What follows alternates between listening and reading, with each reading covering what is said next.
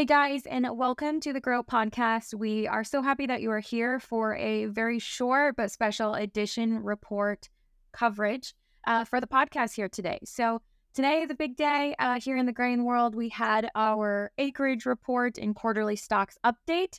And so, today we just wanted to give you a little bit of a quick dive on what those numbers looked like, as we finish out here today. So, today I have Reese Strength joining me, who is a grain merchandiser here at Landis, really to do a quick recap, like I said, of this report. So Reese, let's go ahead first. I'll let you recap the numbers. Yeah, you bet. Good afternoon, Ashley. So quarterly stocks and acres report. So that's, today's numbers reflect just those things. First, we'll look at corn stocks. So these are as of June 1st, and then they compile all the data, and then they give it to us here on the last day of the month. So as of June 1st, reported 4.1 billion bushels of corn stocks across the U.S. This is on the farm into the elevator. This is towards the low range of estimates. So the average estimate was 4.2 billion. The high was 4.4. The low was 4.0. So this is definitely towards the low end of stocks and kind of a surprise actually to the low side, kind of indicating that even with slow export pace of corn, we are still using corn in this country every day at a pretty high clip. Soybeans, they came in at 796 million bushels. Okay, that is towards the low range, the low end of the range as well. The low range was 750 flat, average was 812, and the high was 920 million bushels. So at 796, call it 800 million bushels. Again, very, very low, lower than expected. And obviously soybean usage has been very strong this year. Had an export sale announced again already this morning. So we are using beans without a doubt. On to the acreage. This is probably the biggest mover of markets here today. You had corn acres at a whopping 94.1 million. Okay, so this is up from, let's see, the March intentions of about 92. No one really saw this number coming. I mean, the high trade estimate for acres planted on corn was 93, so a full million more acres of corn being planted in the U.S. this spring is what's pressuring the market. Again, that would be the biggest surprise in today's report. Soybean acres, you came in at 83.5. This again, wasn't as big of a surprise really as corn, but it's definitely a surprise to the low side. The low estimate was 87 million. So, we came in at 83, and again, the low estimate was 87. So, telling the story that some bean acres were definitely switched to corn in this country. And, I've seen some emails go through from broker wires trying to figure out and estimate next year's ending stocks already, so 2024 ending stocks, and using trendline yields in 83 million acres of planted beans. It's very, very low, record low. So, markets are reacting accordingly here, Ashley. Okay, Reese, so I want to just digest, the market reaction here. So, kind of initial reaction after the report had corn up 3 to 4 cents, beans up 70. I mean, give us kind of a look at, the rest of the day trade here. Yeah. So, obviously this report is very bullish beans and pretty bearish corn. Typically, with our pillar commodities here, it's very hard for one commodity to go up or down in a big way and the rest not follow suit. And so to me, the initial reaction of 83 million acres planted of beans and stocks on the lower end, skyrocketing beans, kind of brought corn up along for the ride, up 2 to 3 cents. To me, that says if I'm a corn market, I'm not that convinced I need to be here in the green today. And then really once the market started to digest, okay, what's my 6 to 10 day weather forecast? How much precipitation do I have? Combine that. How much precipitation chances do I have, rather, and then combine that with 94 million acres of corn planted out there and a weather map that's as green as I've seen it since we put the crop in the ground. That's pretty bearish. So right now you've got November beans up 77 and Dece corn down 20. That's a huge range, and I would call that kind of an anomaly in the typical market, but we're trading the numbers from the report. I mean, this is the reaction that we should have. Mm-hmm. So, we talk a lot about, right, like these reports, especially, you and I as originator and merchandiser. But I mean, let's talk in case we have people that, maybe aren't farming, maybe are in agribusiness listening in. Why does this report, really matter? With all the other industry news and weather talk right now. Yeah, this report matters because this is the acres number we're going to use until we get, actual harvested acres. I mean, we got a harvested acres estimate today, but the next acres number we really talk about comes out, I believe, in December, the actual harvested acres that we took out of the ground. So this is important. I mean, these numbers is what we're going to use to try to solve our, supply and demand problems and calculate our carryouts. And this is typically one of the bigger market movers of the summer. And so it's very important. Like I said earlier, when you start to combine these numbers with weather and the weather patterns, um, it tends to be pretty bleak for corn. I mean, rain is a good thing, right? Rain makes grain typically, and it appears we're going to get some here. And that's viewed as good for production and bad for prices. But one thing I will say about that too is we did not get a look at yield on this report. Okay, and I don't know quite off the top of my head. It's either July or August reports that'll come out with our final yield estimate, right? And we don't get a look at that today. So the USDA is still using close to 182 bushels to the acre on corn and over 60 bushel on beans. As it sits today, even if we get decent rains for the rest of the summer, which is, looks like the next 10 days we will, but who knows about the rest of the summer, most of the market does not believe those yield numbers. Okay. So, those would be trend line and above. And very rarely do we actually hit those. So you start to lob off maybe, 5, 6, 7 bushel the acre on corn and a few bushel the acre on beans. Specifically on corn, it begins to look a little tighter too. So we'll see how the rest of the summer plays out. But this report really lays the groundwork for how the next few months are going to trade and how markets look before we turn the combines on. And I think this is always like a good fact check for my farmers, right? To get a little outside of their bubble of what they see their neighbors planting. So that's why I always love these reports it gives the farmer really, right, like outside of their perspective, what's going on as far as what's being planted.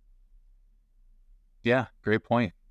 So let's talk about the thing that I think I always love to hear from you is, do you think the farmer, do you think the trade expected this news today?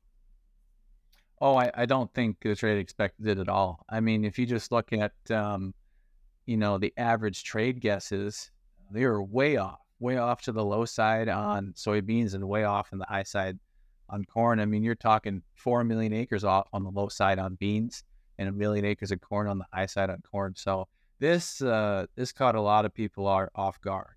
I think folks were thinking between, maybe some prevent plant and, dryness issues, and then even too much rain issues there after the crop got in the ground in a few spots in the country. People were expecting to maybe see some more prevent plant, put into the calculation, and that to lower acres numbers. And not the case on corn anyway. Maybe soybeans, but not the case on corn. So it's a big surprise. Yeah, for sure. I mean, it's always somewhat of a big surprise, right? When the market reacts the way that it has today. That's it always shows us that maybe we weren't truly prepared. The market, the trade wasn't truly prepared for what's going to happen. Right. I want to chat just a little bit, right? As we do have a lot of farmers that listen to this podcast. How do we always encourage things like offers and things like that going into a report. But I mean, tell us how important, having conversations with farmers about working offers are before reports like this. How important is that? It's very important. I mean, this report might not be the best example of that, just because bean prices in particular could continue to rally here throughout the day. And corn, I doubt most farmers would have had a corn offer working at 3 cents above the market, pre-report. But, these next few days are going to be really, really volatile. Okay. You've got a weekend here worth of weather to trade or lack thereof, depending on what happens. You've got normal hours Sunday night into Monday, and then no trade on Tuesday, and a hard open on Wednesday, which tends to lead to some volatility too. So, just because corn's down 20 here and beans are up 70 does not mean we're done with volatility for the next few days and the short holiday week next week. So offers would be a great way to, not even necessarily cover your risk, but just see what happens and take advantage if something crazy happens Sunday night or something crazy happens on the open Wednesday morning. What I like to say about offers is your chances of hitting the highs or close to the highs on wild trade days are slim to none if you're just calling in to your local elevator or the grow grain team or your local grain buyer. Slim to none if you're calling in. If you got an offer working, who knows what could happen. The moment it hits, it triggers a futures contract or cash contract is generated, and bang. I mean, it's easily said and done versus, while that phone's ringing, the dial tone could be costing you 5-10 cents. Who knows what's going to happen? Yeah. So maybe today's not, the best example of that, but we've got a lot of volatility coming up here that offers would be a great tool to capture that volatility. Yeah. Well, I mean, I think one last piece that I just would love to get your thoughts on here as we kind of, end this podcast is I just would love to chat about Dees corn a little bit here. We're talking less than 9 days ago, right? We saw kind of the last current high, 629 on the futures. Right now, as we're speaking, Dees is trading around 507. I mean, that's pretty solemn here as a farmer, right?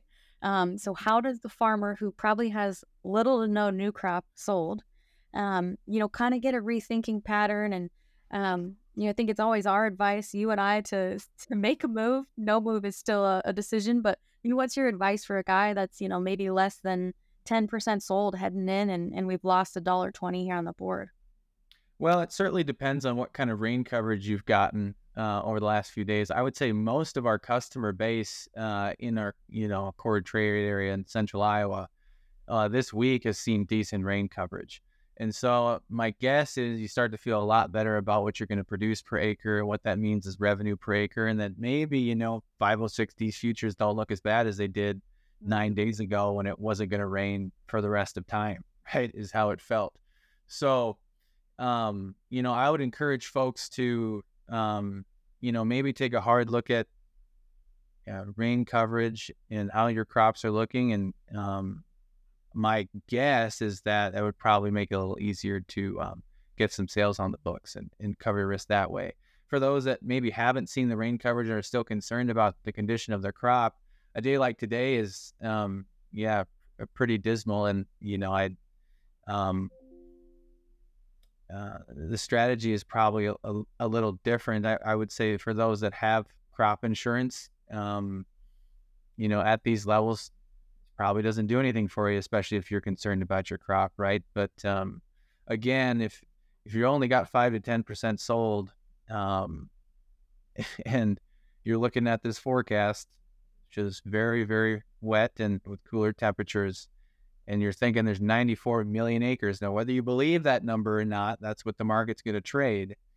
To me, that does not scream out loud, corn needs to be $5. Corn futures need to be $5. That definitely doesn't scream out loud, corn needs to be $6.